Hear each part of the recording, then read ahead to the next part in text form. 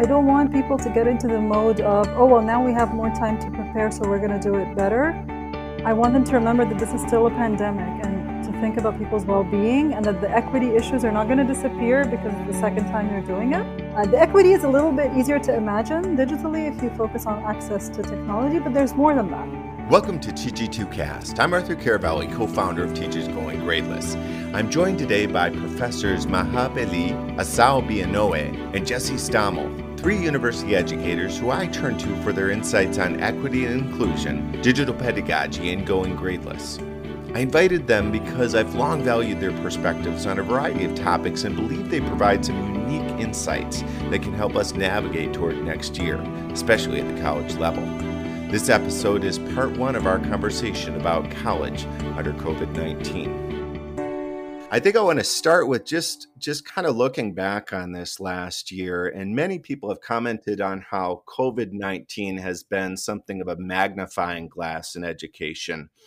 It has really brought things that maybe were invisible or not so visible to us before and made them just unbearably evident to us. Maha, what are some of your experiences and what are your thoughts on this question of what has been magnified by this pandemic? Yeah.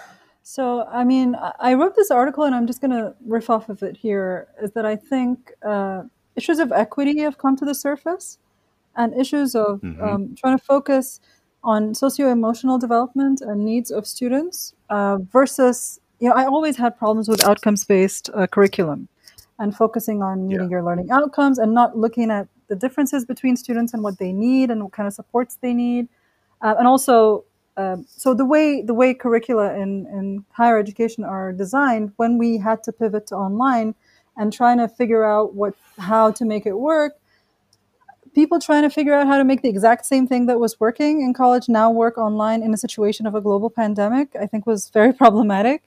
Like for me, it was sort of like actually rethinking my course altogether. Like, how can my courses be useful to students in this time where they're going through so much and the whole world is going through so much? And what happened, I think, a lot, as my main role is to support other faculty, right, in this, and definitely during the time of this pandemic, right? And so issues of equity, like helping faculty who don't normally think the way Asao, Jesse, and I think, helping them try to see that not all of their students would be able to make every synchronous session, for example. Helping them try to think like there might be lots of people in that household trying to use the internet at the same time and how that might affect that. And then also thinking about students' well-being. Like, I've been hearing and reading a lot about, for example, trauma-informed pedagogy these days. And the thing is, this thing existed before the pandemic when you had a few students in your class, maybe half your class, who had been through trauma, but you didn't always know if they didn't bring a letter saying that they were going through some particular mental illness right now, right? But the thing is, right now, everybody is going through something. But that kind of thing is, the kind of actions that you take and the kind of values that you hold to be able to do this for now should probably transcend the pandemic itself. And hopefully become sort of the regular practice.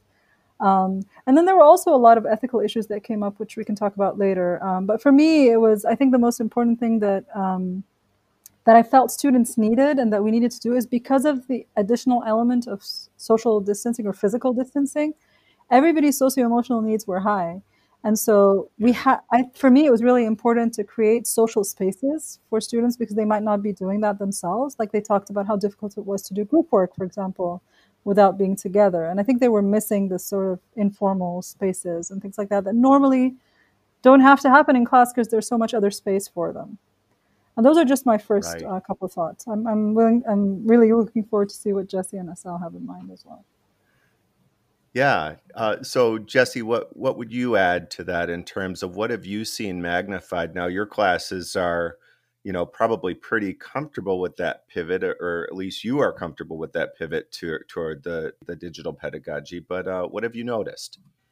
I guess I would hesitate to say that any of us is comfortable. I mean, no matter how much experience I have teaching online, how much experience I have teaching hybrid, how much experience I have teaching using flexible pedagogies, trauma-informed pedagogies, I have no experience teaching in this kind of emergent this sort of emergent pandemic crisis pedagogy. Mm. And I think that very few of us do. And what experience we do have isn't specific to this particular situation. So I think it's important for us to recognize that even if we were competent or good online teachers before this happened, we faced very specific struggles in this moment that we had to grapple with. I guess the thing that I would say that I noticed, and this is following along what's already been said, but the ways in which we have to recognize that the students who are most likely to be struggling the most right now were likely struggling before. Their traumas just weren't visible to us in quite the same way. The thing I've been thinking about also is the degree to which all of us are simultaneously experiencing a shared experience of trauma and recognizing and acknowledging that that changes our ability to work and the ways that we work. I just got done reading some research about loneliness and isolation, which loneliness and isolation is something that we're all experiencing right now. Right. And something that others were experiencing even before this, and that is probably amplified for them in this moment. But the research I was reading was talking about the degree to which just feelings of loneliness and isolation actually increase mortality rates. So they affect our physical bodies, and they affect our body's ability to deal with other health concerns. And so when we're facing feelings of loneliness and isolation that have a negative effect on our mortality, trying to think about how that also impacts how we learn, when we learn, becomes a huge question that I think we have to deal with before we even talk about the specific practices we might use. Right. And there has been a very big focus on practices and tools. It's been kind of scary, moving into this next year, that there's been so much focus on that sort of logistical aspect or utilitarian aspect of it. And you're right. That is one part that we really do need to attend to. Asal, you share Maha's concern about outcomes. I've been reading a little bit of yours, and you really, have mentioned that. I wonder if any of that has been magnified, your reasons for having that in your own assessment practices. What have you been seeing with your students as we've moved into this pandemic? Yeah, well, my experiences, my own personal transition from a class that was designed originally for face-to-face to a purely online experience for the students and myself in our pandemic-inspired world right now has been actually fairly seamless. And I didn't realize how much of the components I was using in my class worked really well asynchronously as well as via Zoom and so forth. But the things that really strike me that I find really that have gotten magnified mostly when I talk to other colleagues or when I read stuff, articles and such online, and when I just make observations, is that I think we have, when we're face to face in our classrooms with our students, we often, ironically, forget about the whole person, that we're educating whole people that have lives and that complicate their learning and nuance their learning in our classrooms, and that actually the learning that's happening isn't really mostly in the classroom, it's in the world, so that our classrooms or our courses are inside our course classrooms as well as outside of it. And when we don't have an inside anymore, all we seem to have is an outside, and our students are existing and learning and even attending their classes outside in their houses and their apartments and their dorm rooms and so forth, away from us.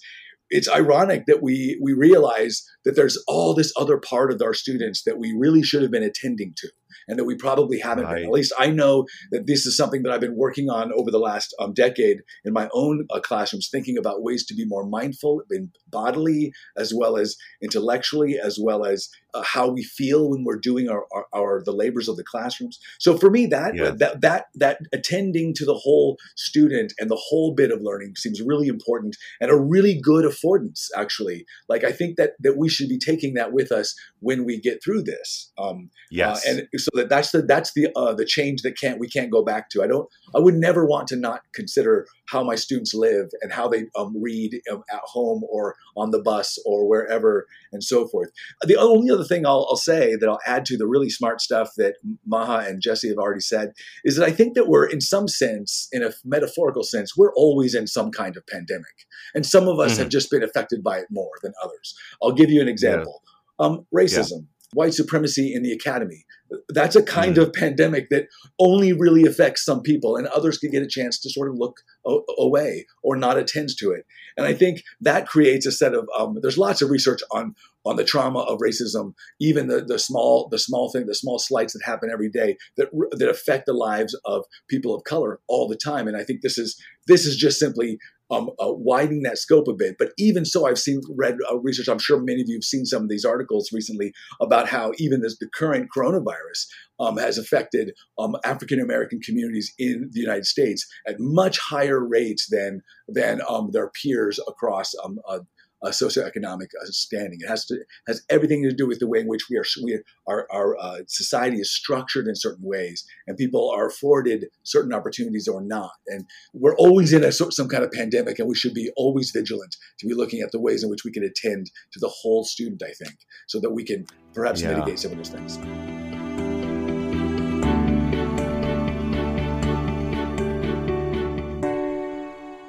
One of the related questions has been the way some of those inequities kind of unfold in terms of grading and credentialing and just people's access to those, valued signifiers that our institutions hand out. And that I think what I've been seeing in a lot of your writing, Sal, is just how there's inequitable access to that, and probably even more pronounced now. What are some of the issues with regard to grades? We do have something of a focus on grading and assessment and the way that can actually increase or decrease access. You've written a whole book on this subject, Sal, about labor-based grading contracts, which is really a unique approach to what we would call ungrading or going gradeless. You see it as an avenue toward equity in writing assessment and actually disrupting some of those white supremacist values that we see in the academy. You wrote a recent post that COVID-19 might be an opportune time to try this out, quote unquote, safely, as you say. Could you give us a little bit in a nutshell what you mean by labor-based grading and why you think it might be a good fit for our current predicament and even moving forward? Sure, and I think Jesse probably could speak to this as well, and Yes. Maha, who do similar kinds of ungrading strategies in their classes and have Sure. promoted those things for years. But in a nutshell, labor-based grading contracts or labor-based grading writing assessment in a class produces a final course grade without putting grades of quality on, or numbers or those kinds of symbols on individual performances or pieces of writing, essays, etc., that's accumulated through the course. Instead, it focuses students and the teacher's attention on the labors that were required to do anything in the class, to do the learning of the class. So that means that from the if you want to call them outcomes, I call them goals, because that's a bit more open-ended. But the learning goals of the class, as well as what's required each week, those things all get articulated as labor. And so that means that the requirements technically of any assignment, if you will, is really about time on task, or steps to follow, and then perhaps words written or read, depending on what the assignment is. And so I focus on my assigning of things as in labor instructions, which are really process instructions that allow students to give good, clear signals of what kind of learning I want them to enact or go through. What they produce in terms of writing or literacy performances will vary. And I leave it very broad in terms of what I'm expecting. And because there are no grades placed on any assignments, that opens up the assessment portion to be much richer responses that can that can take into account a lot of different kinds of expectations and readers, therefore a lot of different kinds of linguistic competencies to bring to bear on one, for instance, one essay that if we're assessing it. So for instance, peer assessment or peer feedback can look a lot different and does look a lot different because there's no yardstick by which anyone's judging other people by, right? That is, they're not judging them by what they think I'm going to say or my rubric or what have you.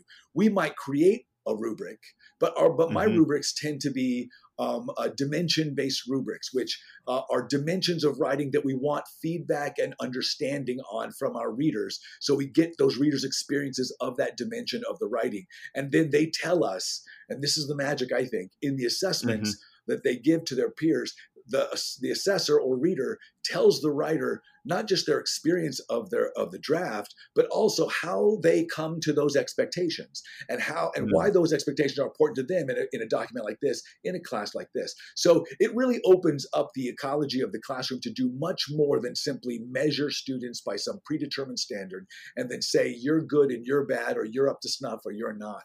So for me, it's really allows for things like students write to their own languages.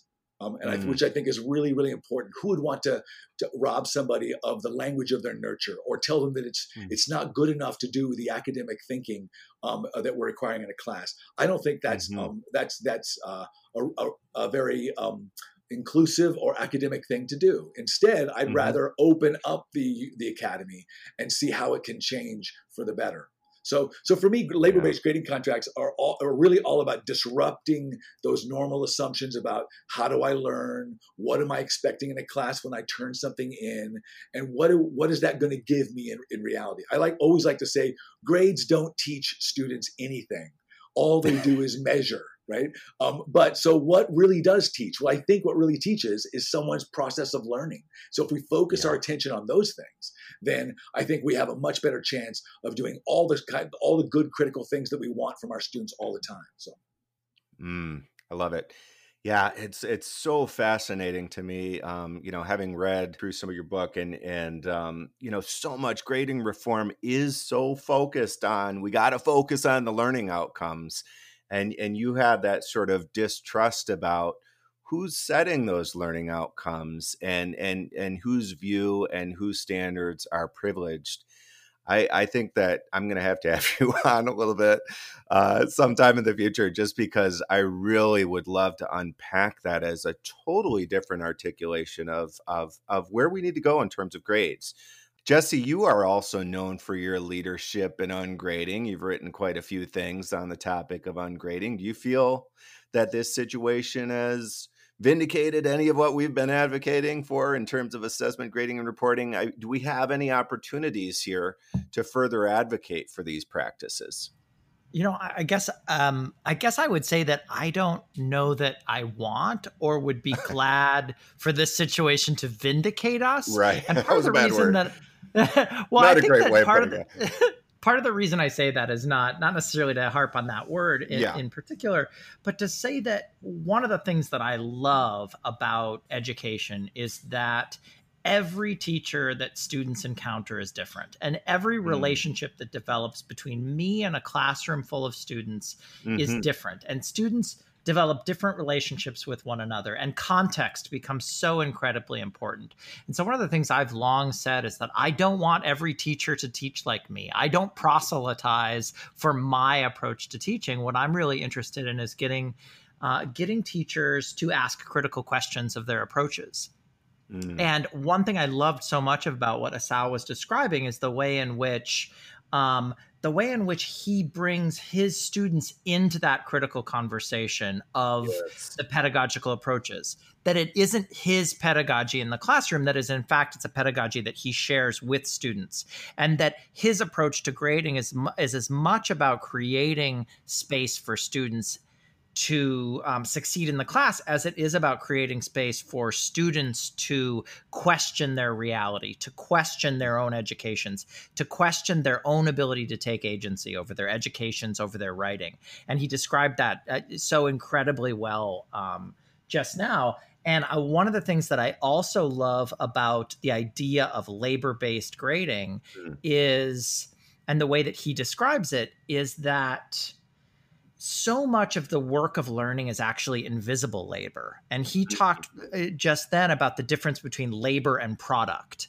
And Right. so much of our education system is based on product. Yes. And yet the product is only such a tiny fraction of the work that is happening in education. And when we think about where that work is happening, it's happening inside conversations. It's happening in tangents. It's happening inside of students' brains. So much of that work is 100% invisible to us as a teacher. Yes. And it's also invisible to the fellow students. And sometimes it's even somewhat invisible to the student themselves, unless we create spaces where they can think about and reflect on their own education and learning, which is part of the reason why self-reflection and self-evaluation and metacognition are such an absolute crucial component to my pedagogy. There's so much of the learning that students do that is impossible for me to see, impossible for me to witness. And so I need students, in order for me to be useful to them, I need students to be writing about and thinking and reflecting on their processes, their learning processes. Right. People often ask me, oh, your approach relies so much on self-reflection and dialogue. And what about classes of 150 students? How would I do this in a class of 150? Right. And my response is, how could you not do this in a class of 150? Because if you have 150 students, how could you possibly see inside all of their brains or see inside all of their brains at once? So when I have a huge class, I need self-reflection even more, because I need it just for feedback so that I can understand what's happening in the classroom. So I guess what I would say is that what I hope out of this moment is that it encourages us all to continue asking these questions about what learning looks like, when it happens. And also, I guess I hope that our pedagogies continue to proliferate so that we're taking more different approaches to this work. I want my students, if they're taking 5 classes, I want them to be learning in 5 different ways. I mean, the one thing I don't want is I don't want them to be experiencing abuse or experiencing bureaucracy as a kind of abuse. And I certainly don't want them to be in environments where their traumas and their own identities are not recognized or acknowledged. But I don't want them to be learning the same way across 5 classes or across their entire college career. So interesting. I mean, so much educational reform, again, is kind of a standardized approach, and trying to get everyone on board with the standardized approach. It's so interesting that so much of what you say, I think also Asao was saying, about carving out that space is a kind of modesty on the part of the teacher, a modesty about I am not going to know, the soul of what is happening with students. I mean, what is going on within them. And as you said, Jesse, they may not even know what all is going on with them as they go through this learning process. I love it that both of your processes leave space for students to have kind of like, a private self in the midst of a learning experience, where they can encounter the learning and to grow in that way where we're not just intruding on that inner space at every turn.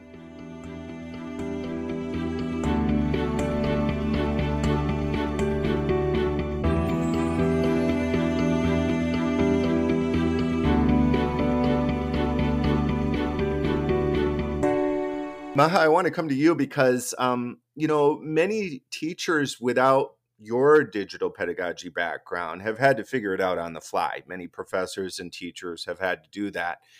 And they're hoping to retool in time for next year. And we're already seeing that happen to a certain extent, unpacking what happened in this sort of emergency learning that had to occur. And then if we do need to go into next year in a hybrid or a distance capacity, how can we do this better? You've written a little bit about this, reimagining digital literacies from different standpoints, feminist, post-colonial, culturally responsive. And just recently you wrote a post discussing some of the literacies you think teachers will need during COVID-19 and arguably in digital pedagogy generally. As people without that background, look ahead to next year, what are some of the things that you hope they'll be focusing on, and the people helping them to develop their plans for next year? What do you hope their focus will be? Right. So, I mean, one of the first things I want to say there is that I don't want people to get into the mode of, oh, well, now we have more time to prepare, so we're going to do it better. I want them to remember that this is still a pandemic and to think about people's Yes. well-being, and that the equity issues are not going to disappear because it's the second time you're doing it. Yes. And that the socio-emotional needs, so these are the equity and socio-emotional are two of the big literacies that I think people should have. And then doing it digitally Yes. is much harder. The equity is a little bit easier to imagine digitally if you focus on access to technology, but there's more than that. There are also how much, for example, the decision to give students pass-fail options, which happen in a lot of institutions, which I think for you is what you meant when you say it was a win for ungrading. For example, some institutions did it for this semester, but they think, no, next semester we're not going to do it anymore. I'm like, what are you talking about? The same issues are still going to be there. There are still equity issues, even if you give every student a special internet connection or whatever. Some people have kids at home. Some people have people who are sick that they're taking care of. The whole pandemic situation is complicated. There are people who've lost their sources of income. So these things are not going to get better with time. They're probably going to get worse, and we still don't know what's going to happen. So that's one thing just to keep in mind as they go through that. The socio-emotional literacy is maybe the one I want to focus on, and then the other one, I want to go back to the issues of agency that both Asal and Jesse talked about. So the socio-emotional literacy part is when we talk about what Asal was talking about, like the whole student as a human being. Yes.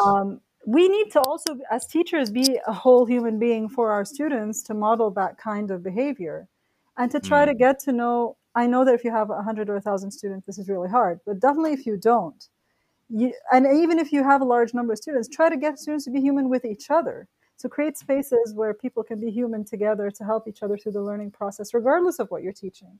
I'm trying to give like generic advice that anyone can do. Rather than, obviously, for certain disciplines, there are certain things that I will help them think about and think through. But this socio-emotional literacy is really important. And then the other thing is one of the good things that some administrators, at least at my institution, were talking about is like try to be flexible, try to not take attendance. Like students might not be able to make it to synchronous sessions, try to go asynchronous, try to give students different options, reduce the workload, and things like that. And I think that those things help you focus on what's really important, which is usually not the regular learning outcomes, and focus on what's really important. And actually, this kind of thing with flexibility, that's one of the advantages of online learning. It's not one of the disadvantages of this situation. Do you understand what I mean? Like online learning is supposed to be flexible. It's supposed to be for people who are busy with other things. People didn't choose to be online, so it's even more important to be flexible with them. But I think the main thing is, don't think of the next stage as, oh, this is going to get easier because we've had this experience. You still need to be careful of all the things that you have to be careful about. And you need to get better at being a human online and providing social spaces for students and giving students a little bit of agency over how they go through their learning process. Because one of the things that I think it's kind of clear from what Jesse and Asal were saying, but I'm just going to say it out loud also, is that you can't give students agency over their grades if you're not giving them agency over the entire learning process. Do they get, like I teach digital literacies. My students are good and bad at different aspects of digital literacy, so I give them freedom to explore deeper the one that they want or that they're interested in the way that they're interested in, as long as they reflect on the process in the end. That's all we have time for in part one of our two-part series on college under COVID-19. I hope you can join me for the second part of my interview with Maha Beli, Jesse Stammel, and Asal Bianoe. If you'd like more information about Teachers Going Gradeless, check out our website at teachersgoinggradeless.com, our Facebook group, Teachers Going Gradeless, or you can follow us on Twitter at TG2Chat. Please subscribe to the podcast to catch future installments of TG2Cast. Thanks for listening.